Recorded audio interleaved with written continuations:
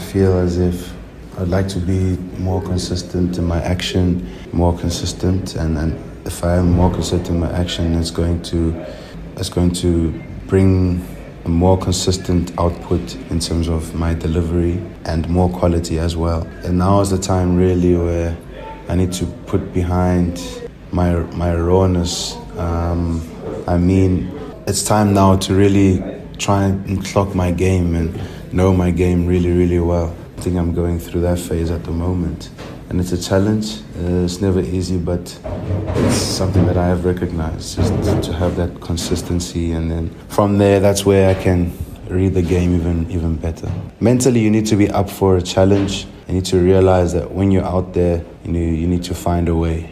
And that is important. Play the situation. And you don't want to really be thinking about your skill too much. We are international cricketers, and we have skill already that is quite well equipped or well polished. So the skill is already there, but the new skill that you might be wanting to learn, you can try and implement it, but it shouldn't be the first thing that's in your head. It's just about getting into the fight.